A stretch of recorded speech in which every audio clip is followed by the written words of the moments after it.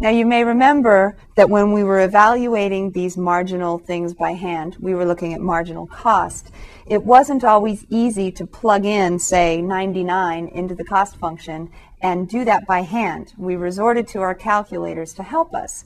Because it's not always easy to evaluate the function at different x values, that motivated people who were looking at these functions and these problems to think about another way to write the marginal cost or marginal revenue or marginal profit that would be maybe easier calculation-wise. And in order to investigate this, we're going to use our secant tangent applet for the cost function that we looked at before.